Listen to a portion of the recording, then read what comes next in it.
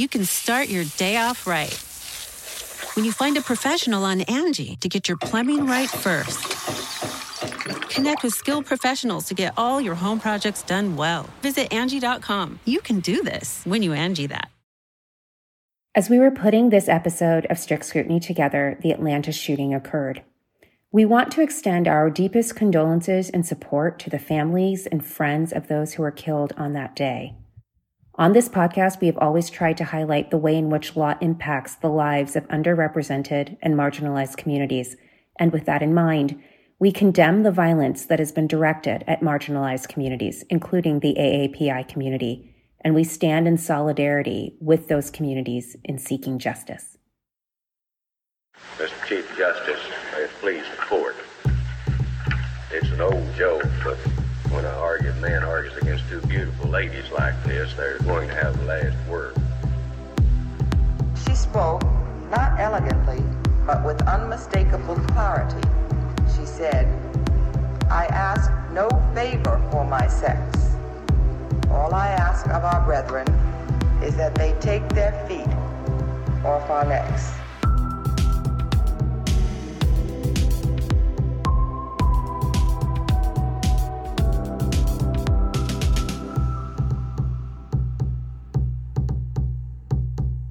Welcome back to Strict Scrutiny. We're your hosts. I'm Melissa Murray. I'm Leah Littman.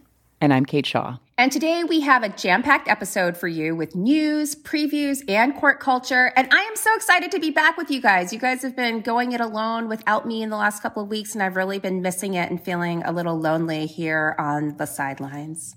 Well, the time difference has been making it actually a little hard to get things to align with you still on the West Coast. We miss you out here. I know, West Coast, best coast, what can I say? But I'm sorry that it's making it so hard, but I'm really psyched about the episode that's going to drop with our boy, Strict Scrutiny superfan, Sheldon Whiteboard Whitehouse. So I'm excited to dig into that when I download it. Spoiler alert, Senator Whitehouse is making a return to the podcast. We will air that episode after the March sitting. Yeah, so I won't be on that episode, so I'll be listening with everyone else. And I'm so excited because he's bringing the fire. I love it. And I think we also have a good episode in store for you today, including a piece of court culture that I know you are super stoked to talk about. I'm so excited to talk about this aspect of court culture, legal culture more generally. So let's just get right into it. Let's do that breaking news. Leah, we have an opinion from the court. We do.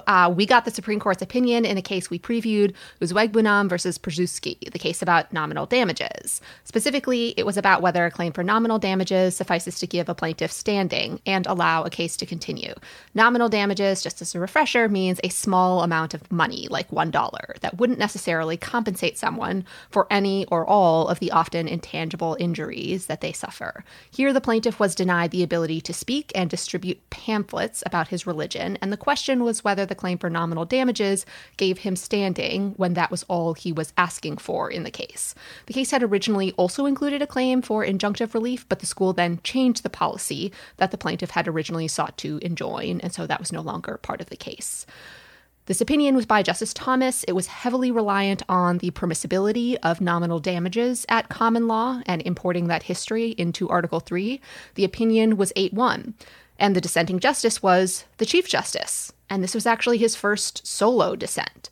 And writing only for himself, he was able to let his freak flag fly. And it is full of chiefy lines like, "The court sees no problem with turning judges into advice columnists." Okay, stop right there. Like, leaving aside the implications for the justiciability doctrines, how amazing would it be if Supreme Court justices were advice columnists? Can you imagine? Think about it. Dear Justice Breyer, I'm having a dinner party. Do you have any ideas for pot roast to discuss? Like, I know and then Gorsuch would jump in and be like, no, but I have a steak recipe.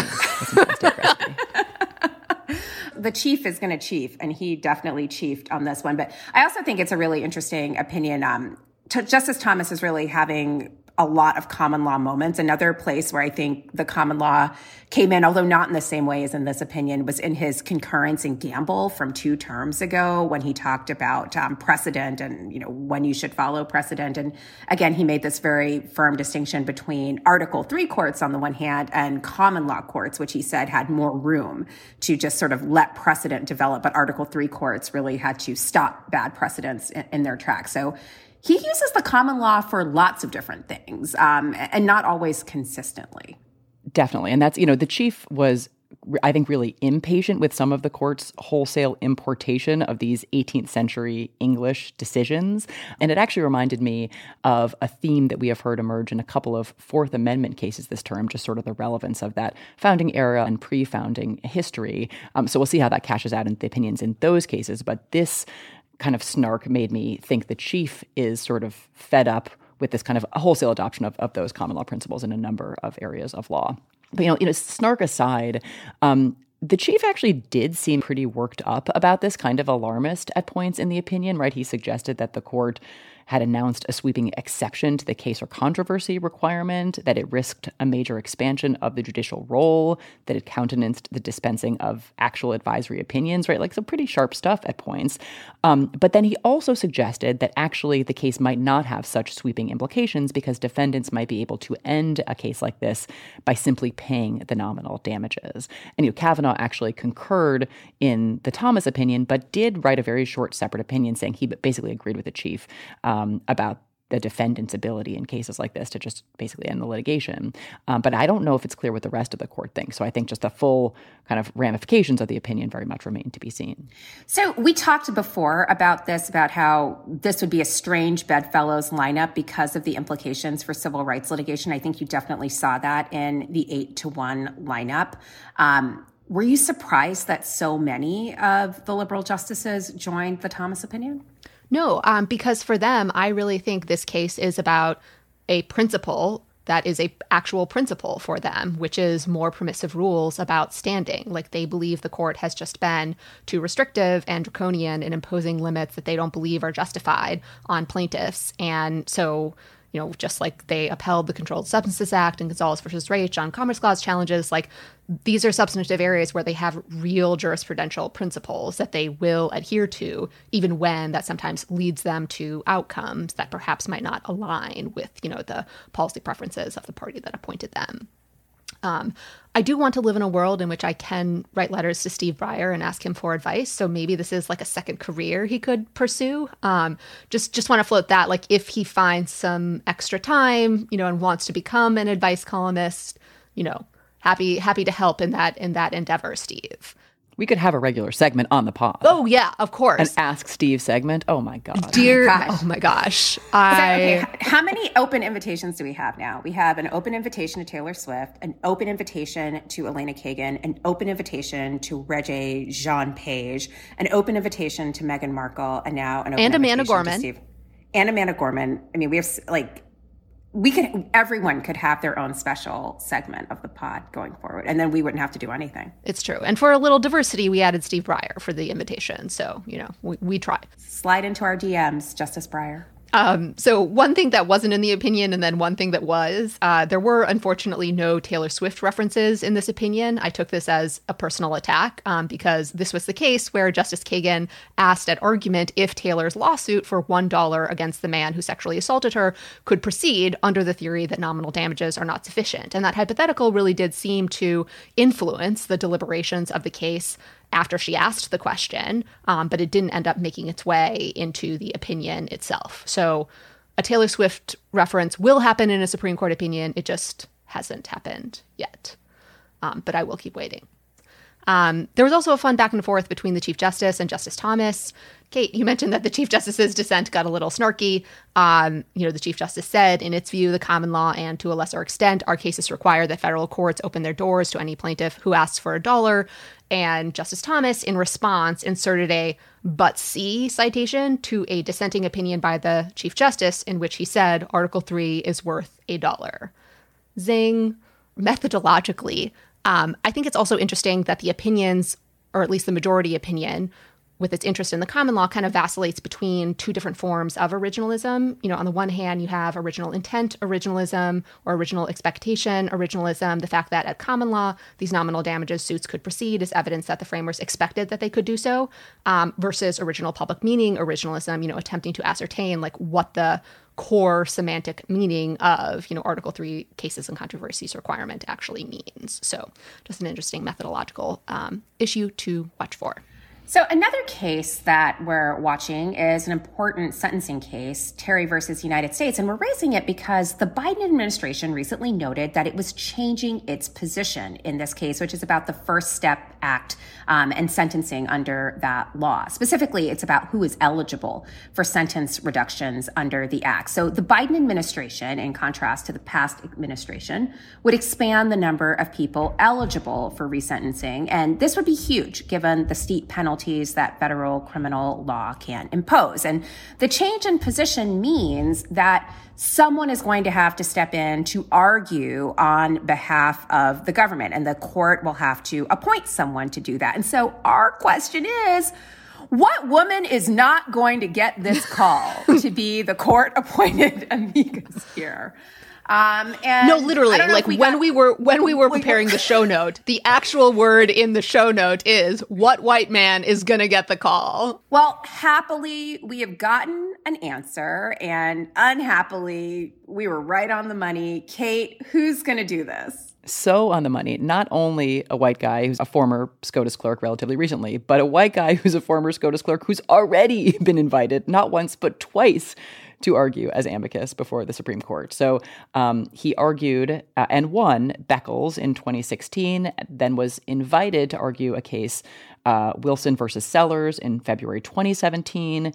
The state in that case ended up changing positions, thus eliminating the need to have an amicus argue. So the court withdrew its invitation to Mortara, but has now issued him a historically unprecedented third invitation to argue before the court. We should note that he's also one of the lawyers challenging Harvard's affirmative action policy in Students for Fair Admissions versus Harvard, which has a cert petition pending right now. Court seems pretty likely to take that case, so Mortara could have a busy couple of terms before the court. And I guess Consovoy, I think, is counsel of record, so I don't know that he would argue that case, but he's definitely on the brief. But yeah, I mean, it's just, we've made this point before. I'm kind of a broken record on this, but just these amicus invitations are an opportunity that the court has to genuinely do a little work to diversify the ranks of the lawyers who argue before it, and it seems really uninterested in exercising this invitation authority in service of that goal. All right, so let's move on. We've covered, that's a lot of news, and we're going to come back to some even better news toward the end. But let's dig into what's coming up this week at the court, where they have the March sitting. So, Kate, there's a really big case coming up. Do you want to tell us about it? Yeah, so maybe we'll start with Cedar Point Nursery versus Hasid, which is a case the court is going to hear on Monday, the first day of the March sitting.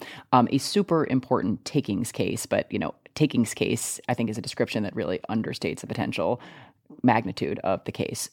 Okay, so the case involves a California statute that requires employers to allow a limited number of union organizers onto particular premises where agricultural or farm workers work for the hour before work begins, an hour at lunch break, and the hour after work ends for limited periods of time each year. So again, this is a limited number of union organizers. They can't be disruptive. They also have to stay in areas where employees take breaks. They have to give the employers advance notice. They can only do this 4 times a year for up to 30 days during each of these 4 windows. The question that these employers have brought to the court is whether this constitutes a per se taking of access, I guess, to the employer's property. We'll get back to what this constitutional challenge is really taking aim at, but that at least is how it is framed. So the takings clause provides that private property shall not be taken for public use without just compensation. And current doctrine distinguishes between what's known as a per se taking, things like severe intrusions on private property that make it basically impossible for someone to use that private property. In those cases, the government basically always has to pay compensation and what are known as regulatory takings. So the sort of taking that limits in some way the use of private property, but still allows the owner to make most uses of the property. The government typically doesn't have to pay property owners for those kinds of takings. Under existing law, per se taking is a taking that deprives a property owner, again, of all economically beneficial or productive uses of the property and subjects property owners to permanent physical occupation. So the property owners here are arguing that this is basically a per se taking rather than a license, so not a regulatory taking. One reason this case is important is because of its potential implications. Think about the number of laws that require property owners to grant physical access to their property, like health and safety inspection regimes, like food and drug inspections, occupational safety and health inspections, home visits by social workers, utility companies that can enter private property for surveys or repairs or connections, underground mine inspections, law enforcement, like immigration officials, maybe even anti-discrimination provisions, which prohibit you from excluding someone on the basis of race or sex or other characteristics, or through constructive exclusion, like retaliation or harassment. So at bottom, this case represents an opportunity to expand, perhaps even to weaponize the Fifth Amendment in a lot of different ways. This is a point that's made by Aaron Tang, who is a law professor at the University of California, Davis's law school and a former clerk to Justice Sotomayor. He has an op-ed in the Washington Post that lays out all of this and also notes some of the origins of this particular regulation, which was part of a lobbying effort undertaken by Cesar Chavez and the United Farm Workers in California in the 1970s as part of their efforts to secure workplace protections for agricultural workers. The case also has echoes of Janus, which invalidated fair share agreements from public sector unions that allowed unions to collect dues from those who benefit from the union's services, as well as other anti-organizing or anti-collective action decisions that the court has recently issued, like Epic System versus Lewis. So I'm thinking this case is not going to end well for workers or more generally the regulatory state / regulation.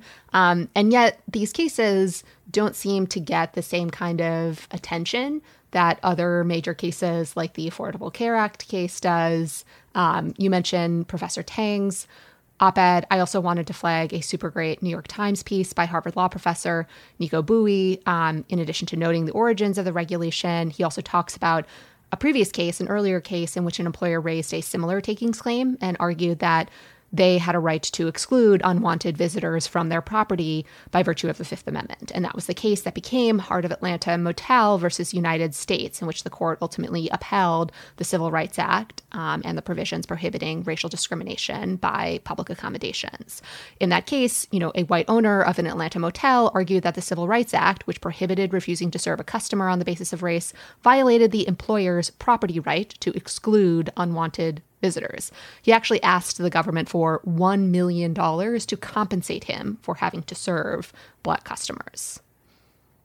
Yeah, and the op-ed, I think, very provocatively and correctly analogizes the employer's argument to the argument made by that owner in the Heart of Atlanta case, sort of repeatedly throughout the op-ed. So it is very much worth a read. And I have to say that op-ed and just sort of thinking about this case, and maybe because it is coming up while I'm covering the Commerce Clause in my Con Law 1 course. I don't know if you guys have done the Commerce Clause already. We all do things a little bit differently in sequence. But it's just a reminder that a conservative court that is hostile to regulation can give expression to that hostility in a lot of different ways, right? So the court in the last few decades of the 19th and the first few decades of the 20th century is simultaneously reading the Commerce Clause narrowly, briefly reading the non-delegation doctrine broadly, affording these broad substantive due process protections of contract, reading civil rights protections narrowly. We talked about this a little bit when we talked to Robe about the Amend docuseries, but just the idea that we sometimes really silo these areas of law. But if you look at a particular historical moment, it's sometimes wild how much is happening across these different domains. And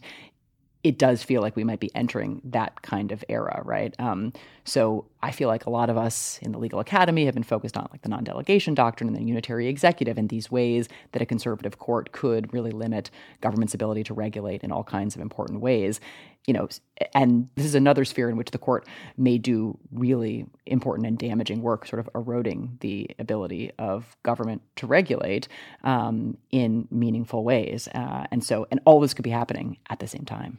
Well, it's also, I think, of a piece with what some scholars have called the weaponization of the First Amendment against government intervention that we've seen over the last couple of years as well. So, I mean, this is just, using other constitutional provisions as independent limits on the government's existing powers to do things, whether it's the president's power to do something or the legislature's power to enact legislation.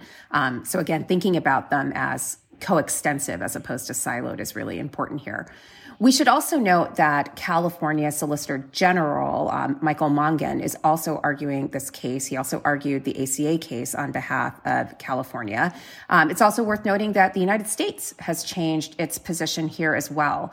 Under the Trump administration, the SG's office initially supported the employers here. There are 2 fruit producers in California, and they also supported this per se theory. But a letter brief from Acting Solicitor General Elizabeth Prelogar made clear that the SG's office no longer believes that that is the correct analysis. Although, to be clear, the office did not issue a full brief in support of California's position here either. Yeah, it made me wonder whether the court should do something in these cases where there's a change in positions on the part of the Solicitor General. There was the same issue in the Arizona Voting Rights Act case, right? So the SG changed positions, wrote, kind of a puzzling letter brief, but didn't fully spell out its new view. And I actually thought in that case it would have been useful to know exactly what the federal government thought. And so too here, there's just like a page and a half of a brief, definitely repudiating the prior position. But it feels like this is a really high stakes case, and it would be worthwhile for us to have a full treatment of the views of the federal government on this really novel constitutional argument that these employers are raising. And it just made me wonder whether they shouldn't delay cases like this to give the federal government a chance to actually fully brief a question like this. And they haven't typically done that. All right. Strict Scrutiny is brought to you by Americans United for Separation of Church and State. Oklahoma recently approved the nation's first religious public school. You heard that correctly, a religious public school. If you've paid attention to the Supreme Court over the past few years, you probably noticed a trend. The Supreme Court's ultra-conservative faction gutted church-state protections in order to funnel public money to private religious schools. Oklahoma is Christian nationalists' latest test case, a blueprint for other conservative states to follow. Americans United for Separation of Church and State saw the dangerous precedent a religious public school would create across the country and promptly filed a lawsuit to stop St. Isidore of Seville Catholic Virtual School in Oklahoma. This is the latest effort to blur the lines between church and state, taking tax money and directing it to a religious school that will indoctrinate students into a faith with plans to discriminate against anyone who doesn't adhere goes against the founding principles of our country. Americans United will keep fighting for freedom without favor, equality without exception. Keep up with this issue at au.org. The Angie's List you know and trust is now Angie, and we're so much more than just a list. We still connect you with top local pros and show you ratings and reviews, but now we also let you compare upfront prices on hundreds of projects and book a service instantly. We can even handle the rest of your project from start to finish. So remember, Angie's List is now Angie, and we're here to get your job done right. Get started at Angie.com. That's ANGI, or download the app today. Shopify is the global commerce platform that helps you sell at every stage of your business. With the internet's best converting checkout, 36% better on average compared to other leading commerce platforms, Shopify helps you turn browsers into buyers. In fact, Shopify powers 10% of all e-commerce in the U.S. Sign up for a $1 per month trial period at shopify.com/podcastfree. All lowercase, shopify.com/podcastfree, shopify.com/podcastfree. All right, people, we all know the stakes of the 2024 election are high, whether it's keeping the Senate, taking back the House, or stopping Republicans at the state level. If you're ready to make a real difference, sign up for Vote Save America's 2024 volunteer program. And just to make it interesting, we're pitting you against each other. Vote Save America will sort you onto a team, east or west, and you'll compete with a community of other volunteers to maximize your impact on the ground with opportunities tailored to you and the causes you care about. The team with the highest volunteering stats could secure the biggest prize of all, the continuation of American democracy. Head to votesaveamerica.com/2024 now and get ready to organize or else. This message has been paid for by Vote Save America. You can learn more at votesaveamerica.com, and this ad has not been authorized by any candidate or candidates committee. Another case that's headed to the court this week, as it were, is Caniglia versus Strom, which is a really important Fourth Amendment case that Leah previewed when she had that fascinating conversation with Josie Duffy Rice and Jay Willis from The Appeal. The question here is whether police officers can enter someone's home to seize property without a warrant. Generally, the Fourth Amendment requires a warrant before police officers can enter a home and take property. In a prior case, Katie versus Dombrowski, the court said the warrant requirement doesn't apply when the police are performing what are known as caretaking functions. But Katie involved the entry and search of a car that had been towed. It didn't involve entry into someone's home. So the question here is whether there's an exception to the Fourth Amendment that allows police officers to enter someone's home when the officers are performing a community caretaking exception, and what the scope of that exception might be. So specifically, when are officers performing a community caretaking exception? The facts of this case are somewhat disturbing. Mr. Caniglia and his wife of 20 years got into a fight. He brought out a gun and said, "Why don't you just put me out of my misery?" She leaves the home, sleeps at a hotel, but calls the next day. And when he doesn't pick up, she then calls the police to do a wellness check. The police arrive, they find him alive, but he says some things that convinces the police officers that he needs to go to the hospital. They convince him to go to the hospital, and there is some dispute here about what he was told about his admission to the hospital. They then enter the home under the auspices of the wellness check, and they find a cache of guns that they take. The case, of course, has a cross-ideological coalition of amici here. So again, this is another one of those strange bedfellows circumstances where those who are concerned about Second Amendment rights and what search and seizure might mean for Second Amendment rights are very interested in this, as well as those who are more interested in the broader question of government encroachment in areas of privacy like the home. So again, a lot of different groups here. And Leah, you talked a lot about this with Jay and Josie, but the police actually perform a shocking number of functions outside of merely investigating crimes and collecting evidence of those crimes to which this kind of exception might apply. And it can be very difficult to separate out the investigation of crime from these other community caretaking functions. So where that line is a difficult one to draw. So another case we wanted to preview is United States versus Cooley, which is an interesting case about the authority of police officers of Indian tribes. The question involves whether police officers of Indian tribes have the authority to detain and search someone who isn't a member of a tribe and is on a reservation, though technically he was on a right-of-way within the reservation.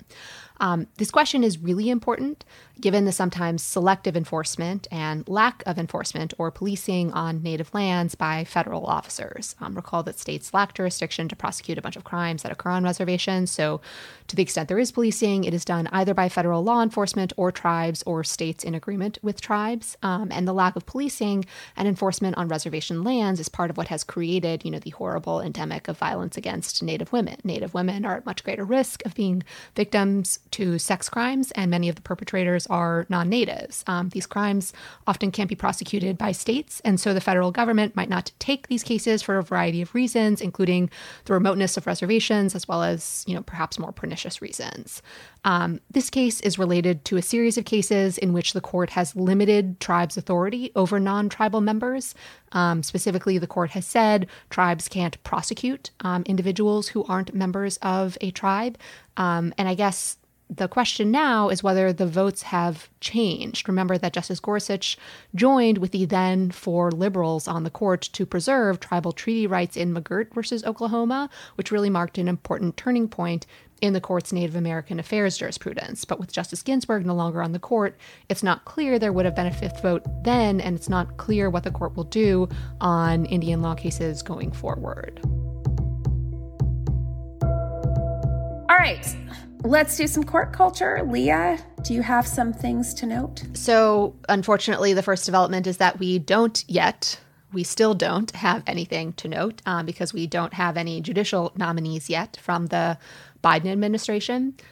Chris Kang, who is at Demand Justice, had a Twitter thread about how we shouldn't be panicking. I am kind of starting to panic, so I appreciated his perspective, but he was just noting that, in fact, pre-May appointments are usually somewhat rare and not always happening in large volume, and that perhaps one explanation for what is happening in the Biden administration is if the Biden administration is really pursuing nominees with less typical backgrounds for federal judges, civil rights lawyers, public defenders, workers' rights lawyers, then perhaps it might take them longer to put together an application since they haven't been preparing for this their entire lives, or at least since the first year of law school, like some people do. And maybe there will be a big batch, right? It won't be just 1 or 2 or 3, like 1 week. It's a few dumps of a big number each time. I at least hope that that's the case because they do need to get the machinery going.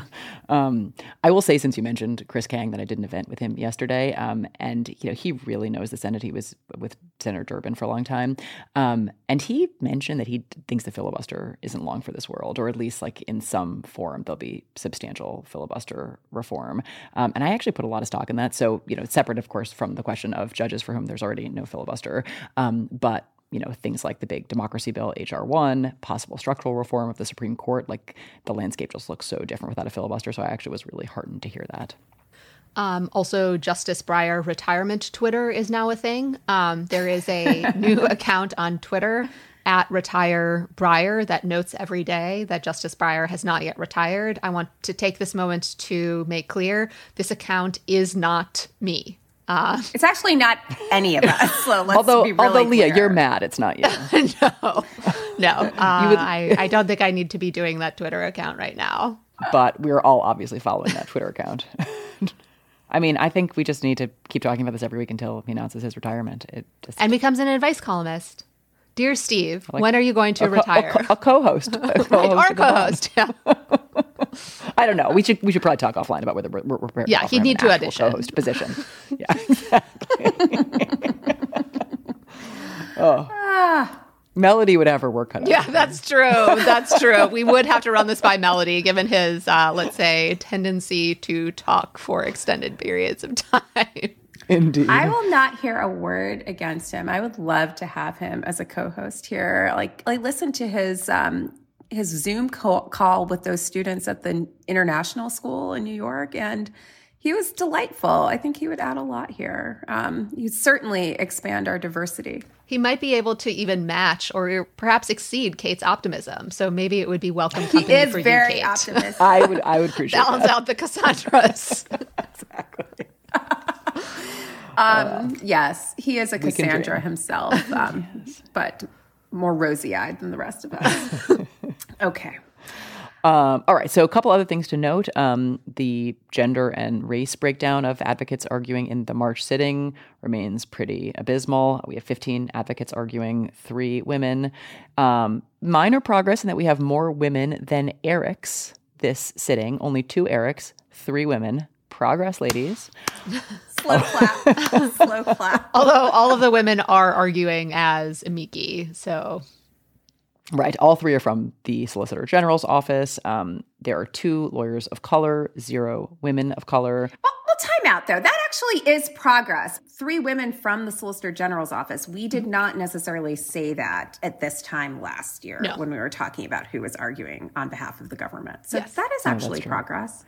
That is true. And I think that acting Solicitor General Preligar makes her debut as acting Solicitor General. She argued as an assistant in the office. But this will be her debut in that role in NCAA versus Alston. That's exciting. Yeah. We should all channel our inner Stephen Breyer and be happy about that. That is actually progress.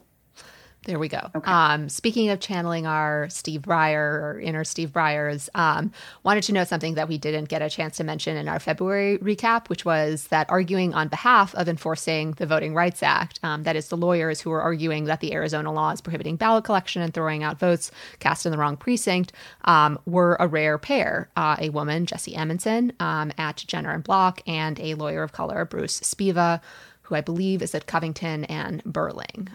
So a welcome development, when these are the 2 lawyers representing one side in the case. Also, it's nice just to note, when law firm lawyers get to appear at the Supreme Court arguing on behalf of causes like this.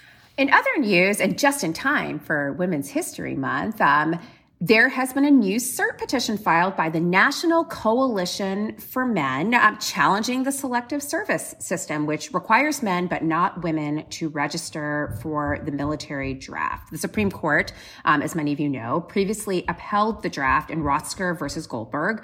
At that point, though, women were not eligible to serve in combat positions in the military, which was key to the court's reasoning. They are now eligible to do so. And so the National Coalition for Men, which obviously wants to make the world better for gender equality for all women and men, they're challenging this. They've also challenged a lot of other legislation that they believe to be discriminatory on the basis of gender, including organizations like Ladies Get Paid, which sponsors workshops for women on how to negotiate their salary, and they make those workshops available for women. They've challenged those under state public accommodations laws on the ground that they discriminate against men. So lots of activity there for the National Coalition for Men.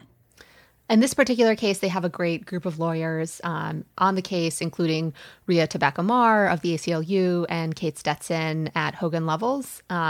During Women's History Month, the Army actually released an ad reminding people to register for the draft. And the tenor of the ad was basically, you become a real man when you register. So they showed this, young child who then takes out a phone, registers for the draft, and then all of a sudden becomes this huge, muscly man with a deep voice, almost kind of confirming that, the sex role stereotyping that is behind some of this. Let me be clear about this. I have thoughts about this, and I've actually written about some of this. I have no problem with challenging the draft, especially because it seems undergirded by these sex stereotypes about men and women. But there does seem to be something different about challenging events and organizations that are trying to sort of help bridge the gap between absolutely. men and women, and pay equity, for example, by teaching women skills that they might need to sort of be able to do that. And those things are being challenged too. So, this perhaps is the more benign form of the litigation that they've engaged in, but they've also done some stuff that I think actually makes it harder for women to make up ground and penalizes groups that are trying to equip women with some of the skills they might need to ameliorate their position. So that is where my snark comes from. So one other development we wanted to note was a notable dissent in a DC Circuit opinion, McLean versus Global Witness Publishing. The case is a defamation case filed by two former Liberian officials against Global Witness, a human rights organization, alleging that a report falsely implied that they had accepted bribes in connection with the sale of an oil license for a plot owned by Liberia.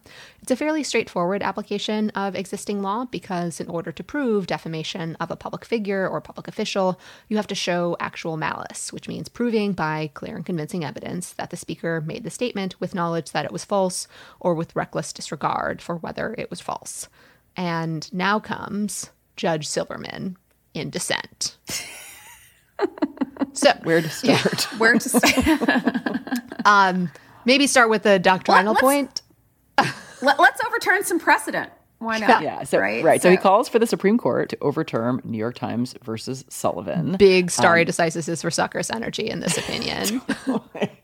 Huge. And he does so in what is this kind of sort of right-wing screed, right? He calls the New York Times and the Washington Post virtually Democratic Party broadsheets, describes a bias against the Republican Party as a long-term secular trend. In a footnote cites, who can forget Candy Crowley's debate moderation? Well, I actually had forgotten it. Oh, no, I did too. Same. I remembered it when he mentioned it, but it took me a minute to recall what he was even talking about. I appreciated him reminding me. This was the 2012 presidential debate between President Obama and Mitt Romney, during which Candy Crowley, fact-checked Mitt Romney, and Judge Silverman has apparently been holding on to this. Stewing over this for a decade. Exactly. Bearing this burden for years. 9 years. 9 years he's been holding on to this.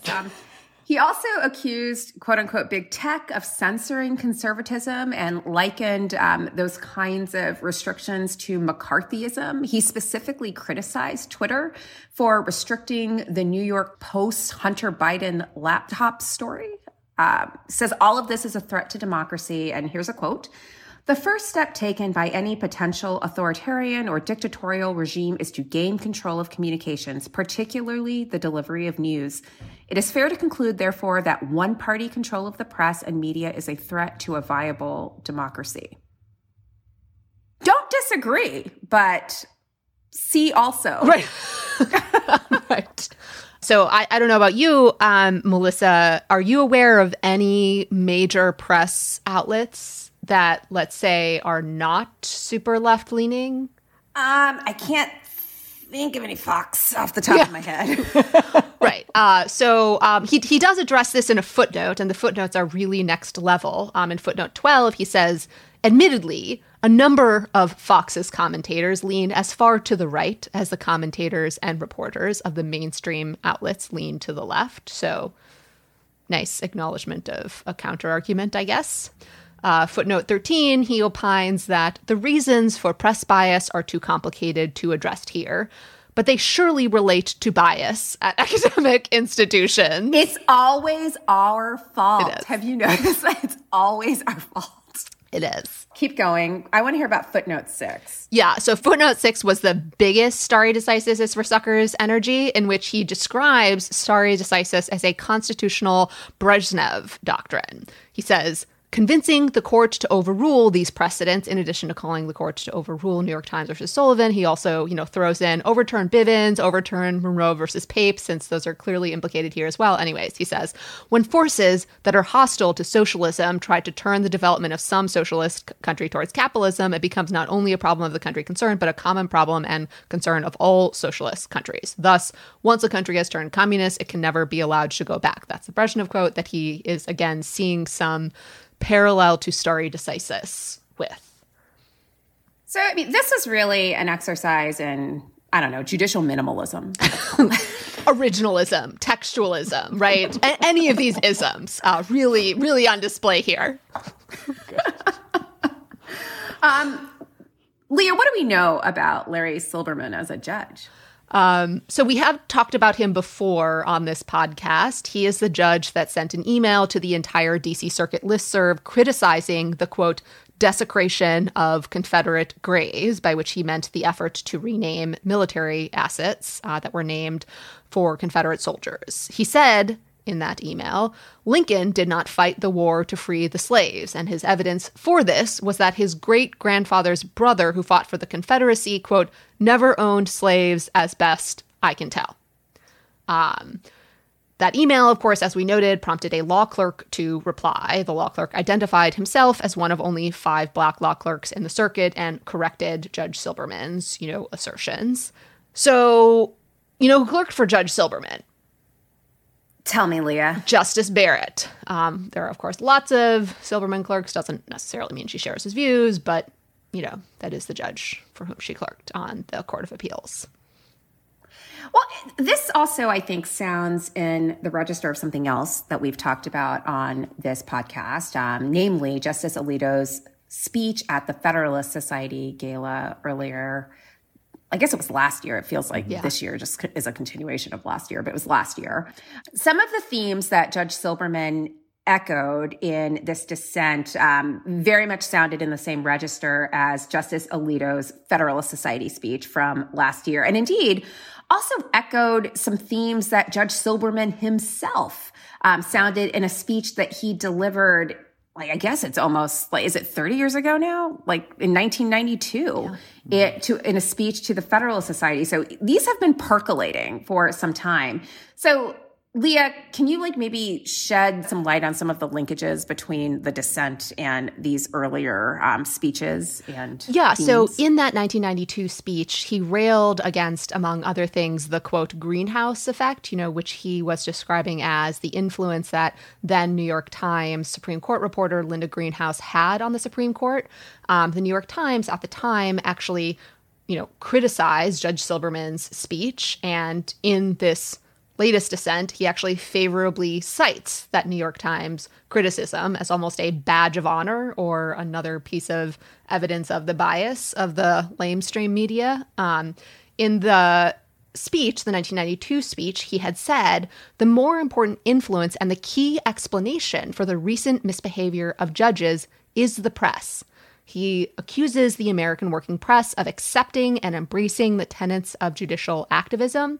And he says the lawyers, reporters, are among the most unbalanced of the press, and that the worst, in his view, was found in the pages of the New York Times, but that the Times was by no means unique. Melissa, you mentioned the Alito Federalist Society speech, right? We debriefed that with Senator Sheldon Whitehouse. This really did feel to me like that speech in dissent form, or particularly the footnotes. And it's just like, this was clearly somebody who spends a lot of time immersed in right-wing media and just decided to unleash a lot of what he is hearing in right-wing media into the pages of the F3rd. And it was just so inappropriate. It was really shocking. I mean, it's one of the most shocking, I think, judicial writings, like in an opinion form, that I have encountered. All the other recent nominees are like, hold my beer, Kate. I thought this was actually kind of amusing. The greenhouse effect could both be used to rail against the New York Times and Linda Greenhouse and to dispute climate change. It's a multi-purpose kind of like totally like meme. I like that. I like that part. Anyway, ladies, you know what I'm going to do for hot girl summer? I'm going to get vaccinated and just like let loose. I'm getting ready for my second shot and I'm going to make it happen. What about you guys? Leah and I both coincidentally got our first shots this week, got in off of random wait lists. I don't know about you, but I found out I got a spot. We tore over across Brooklyn in the middle of an afternoon. Like, I can't believe this is happening. I can't believe it's happening. And then it happened. And like, I'm so relieved. Obviously, have to get a second shot, have to wait. But it does feel like a game changer, doesn't it? It really does. It does. The place where I got my first shot was a massive sports arena. It looked like filled with FEMA personnel and National Guard. I mean, it just, again, like this has gotten so bad that it's actually a military effort to get people safe. So thank you to all of those National Guard personnel and all of the FEMA folks and everyone who did this, like worked on the vaccine. Thank you. It really was amazing. I didn't go to the big FEMA site in Brooklyn, but a big site run by a pharmacy. But it was the same, just like unbelievably well organized and well run. And I just felt like I was in such good hands. And I feel so grateful to everyone who had some role in getting us here. Yeah. And getting us back to in-person podcasting down in the basement. Yes. and maybe, in-person Riverdance TikToking. We'll see. I mean, anything could happen once, during Hot Girl Summer. Hot Girl Summer. Definitely. So who else is ready for Hot Girl Summer? The Supreme Court justices, apparently. The 9 people one most associates with Hot Girl Summer, obviously. Exactly. When I think Hot Girl Summer, I think Sam Alito. Melody, cut that. No, Melody, don't cut that. The Supreme Court's press office reported that most of the justices met in person in the conference room for their regularly scheduled private conference, reflecting the CDC guidelines regarding indoor gatherings of fully vaccinated people. So court is ready to get back to things, and maybe we will be able to join them sometime soon. Yeah, so I think they're definitely going to do the April sitting telephonically, yes, right? They've already announced that. Yeah. Mm-hmm. Yeah, but it seems as though public will be able to return to visiting the court in the not too distant future. They're going to resume conferencing in person, I guess, barring some kind of additional uptick. But it's slowly it feels like things are returning to normal, and that's great. Any other news? One little thing, Senators Durbin and Grassley have introduced a bipartisan bill to require televising Supreme Court arguments. I think that's, televising oral arguments, one of these Supreme Court issues I can personally never get that worked up about, although a lot of people get really worked up about it. But I do think that it's been really socially useful in the last year to have the public be able to just sort of dip into these arguments when they're happening telephonically. And, I think that might increase the likelihood of a bill like this actually getting some real traction. And I think the fact that it's bipartisan is, potentially helpful. Do I think it's the most pressing issue involving the Supreme Court? No, but I think it would be great. Can I insert a wrinkle? I don't know. I'm all for transparency. I think telephonic arguments have been really great. I don't love the sort of seriatim questioning that's happened, but that doesn't have to happen. I am worried about televising this, though, in part because of what happened to Judge Esther Salas in the District of New Jersey. The fact that the individual who killed her son and shot her husband and was looking for her also had a dossier on Justice Sotomayor makes me worried that these are people who I think are relatively under the radar, but when they become public figures, when you can actually identify them, and some of them are more identifiable than others, to be clear. The women, I think, are much more visible. Minorities on the court are much more visible than their counterparts might be. But I worry that televising it would just make them more of a target. So while I'm all for the transparency, I would actually like to maybe inject you can have transparency with telephonic arguments and audio. That's really so to just kind of to retain the practice of this last year. Like live streaming the audio. I think the court should do that. But I think that the cameras became much more complicated, in light of the increasing, threats against federal judges. Yeah, Senator Durbin, listen to us. Listen to us. We know of which we speak. We can do this and be safe too. So the last thing we wanted to turn to, Melissa, I can't believe how patiently you've been waiting for this topic. Why don't you take it away? So there is an event happening on March 25th that I am so excited about, but regrettably I can't attend because I have to teach my class. So I hope you all will register to attend. But the Heritage Foundation is hosting an event titled The Crown Under Fire, Why the Left's Campaign to Cancel the Monarchy and Undermine a Cornerstone of Western Democracy Will Fail. Wow. I don't even know where to start. Let's start first with the fact that if there's anything that's un-American, it is not necessarily canceling the rule of a hereditary British monarchy. In fact, that may be the most American thing we've ever done. Indeed, it might be the basis for which we are American. So I think it's really interesting that the Heritage Foundation, which I think it's fair to say leans a little bit to a conservative ideology, very pro-framers, very supportive of originalism. It's really hard, I think, to be at once pro-framers and pro-monarchy. And so I wish I could attend this to find out how they're striking that delicate balance with being very pro-founding fathers and standing for Queen Elizabeth II. How does that happen? It speaks to the power of Meghan Markle that she can send them into such contortions. It's really astonishing. She took a DNA test. Turns out she is 100% that the British monarchy was bad until they started harassing a black woman is kind of the take home I am getting from this. That seems like the TLDR. Yeah. But it's a weird flex for an organization that's extremely there for original meaning to all of a sudden be pro-monarchy. But we've actually seen that over the last couple of weeks since that very trenchant interview with Queen of America, Oprah Winfrey, aired, that there actually are a fair number of individuals, many of whom sort of identify with this part of the ideological spectrum, who have come out in full-throated support of the British monarchy. And again, the monarchy is not really consistent with the values that are typically associated with this side of the aisle. So it is surprising, and I wonder what drives it. I think it's their heartfelt concern about cancel culture, right? They didn't want us to cancel the British monarchy in 1776. They don't want us to do it now. That's what I think is happening. You'll be back like before. I did think about that song. I mean, it's kind of. I hope that'll be the entry music to this webinar. Oh, that would be amazing. amazing. That would be amazing. That's what they should do. So Listeners, if you get a chance, it's a free webinar. You should register. I did actually register before I realized I had a conflict, but they do ask you if you have questions for the panelists, one of whom is Camilla Tominey, who is a British reporter who's a member of the Royal Rota that reports on the British royal family. What's the Royal Rota?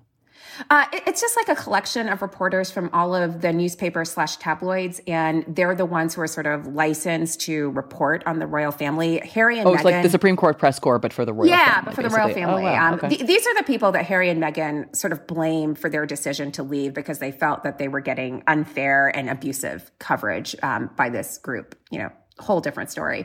But she's one of them. So you can ask questions of them. And so I really hope that some of our Strict Scrutiny listeners will sign up, listen to this, report back to us about what happened.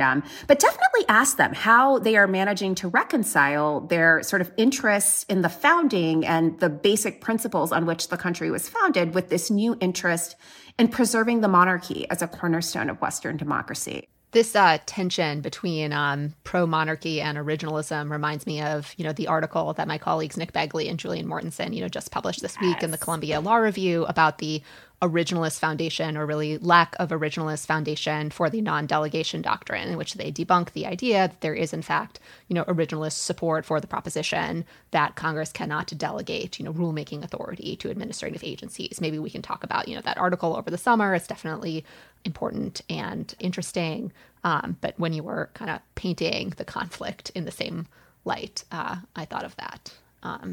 Well, I read that the other day, and I think that's exactly right. The one quibble, I guess criticism I would have of that article is that there is not a single cite to the Duchess of Sussex, which I think would have really just made the point even more clear. Well, maybe we can get Nick and Julian on the podcast this summer, and they can defend that choice. Yeah. I mean, is it defensible? Right, I was about to say, I don't know if we can invite them on the podcast after they did that. To be clear, we have not yet issued an invitation. This is still pending, under consideration, given the lack of citations to the Duchess of Sussex. If you want to help us with these citation issues around the Duchess of Sussex, while also perhaps helping to cancel the monarchy and owning the Heritage Foundation, you might consider getting something from our Duchess of Success merchandise line, where all of the proceeds go to benefit World Central Kitchen. That's Chef Jose Andres' organization that he has partnered with Archewell, the Duke and Duchess of Sussex's umbrella charity organization, to benefit those who are dealing with food insecurity. All of the proceeds go to World Central Kitchen, and you can support us, our own take on originalism, and be a cornerstone of democracy as well. So please consider that. Thank you to our producer, Melody Rowell. Thanks to Eddie Cooper for making our music. Thanks to all of you for listening. If you'd like to support the show, you can also become a Glow supporter at glow.fm/strict scrutiny. And thanks again for listening.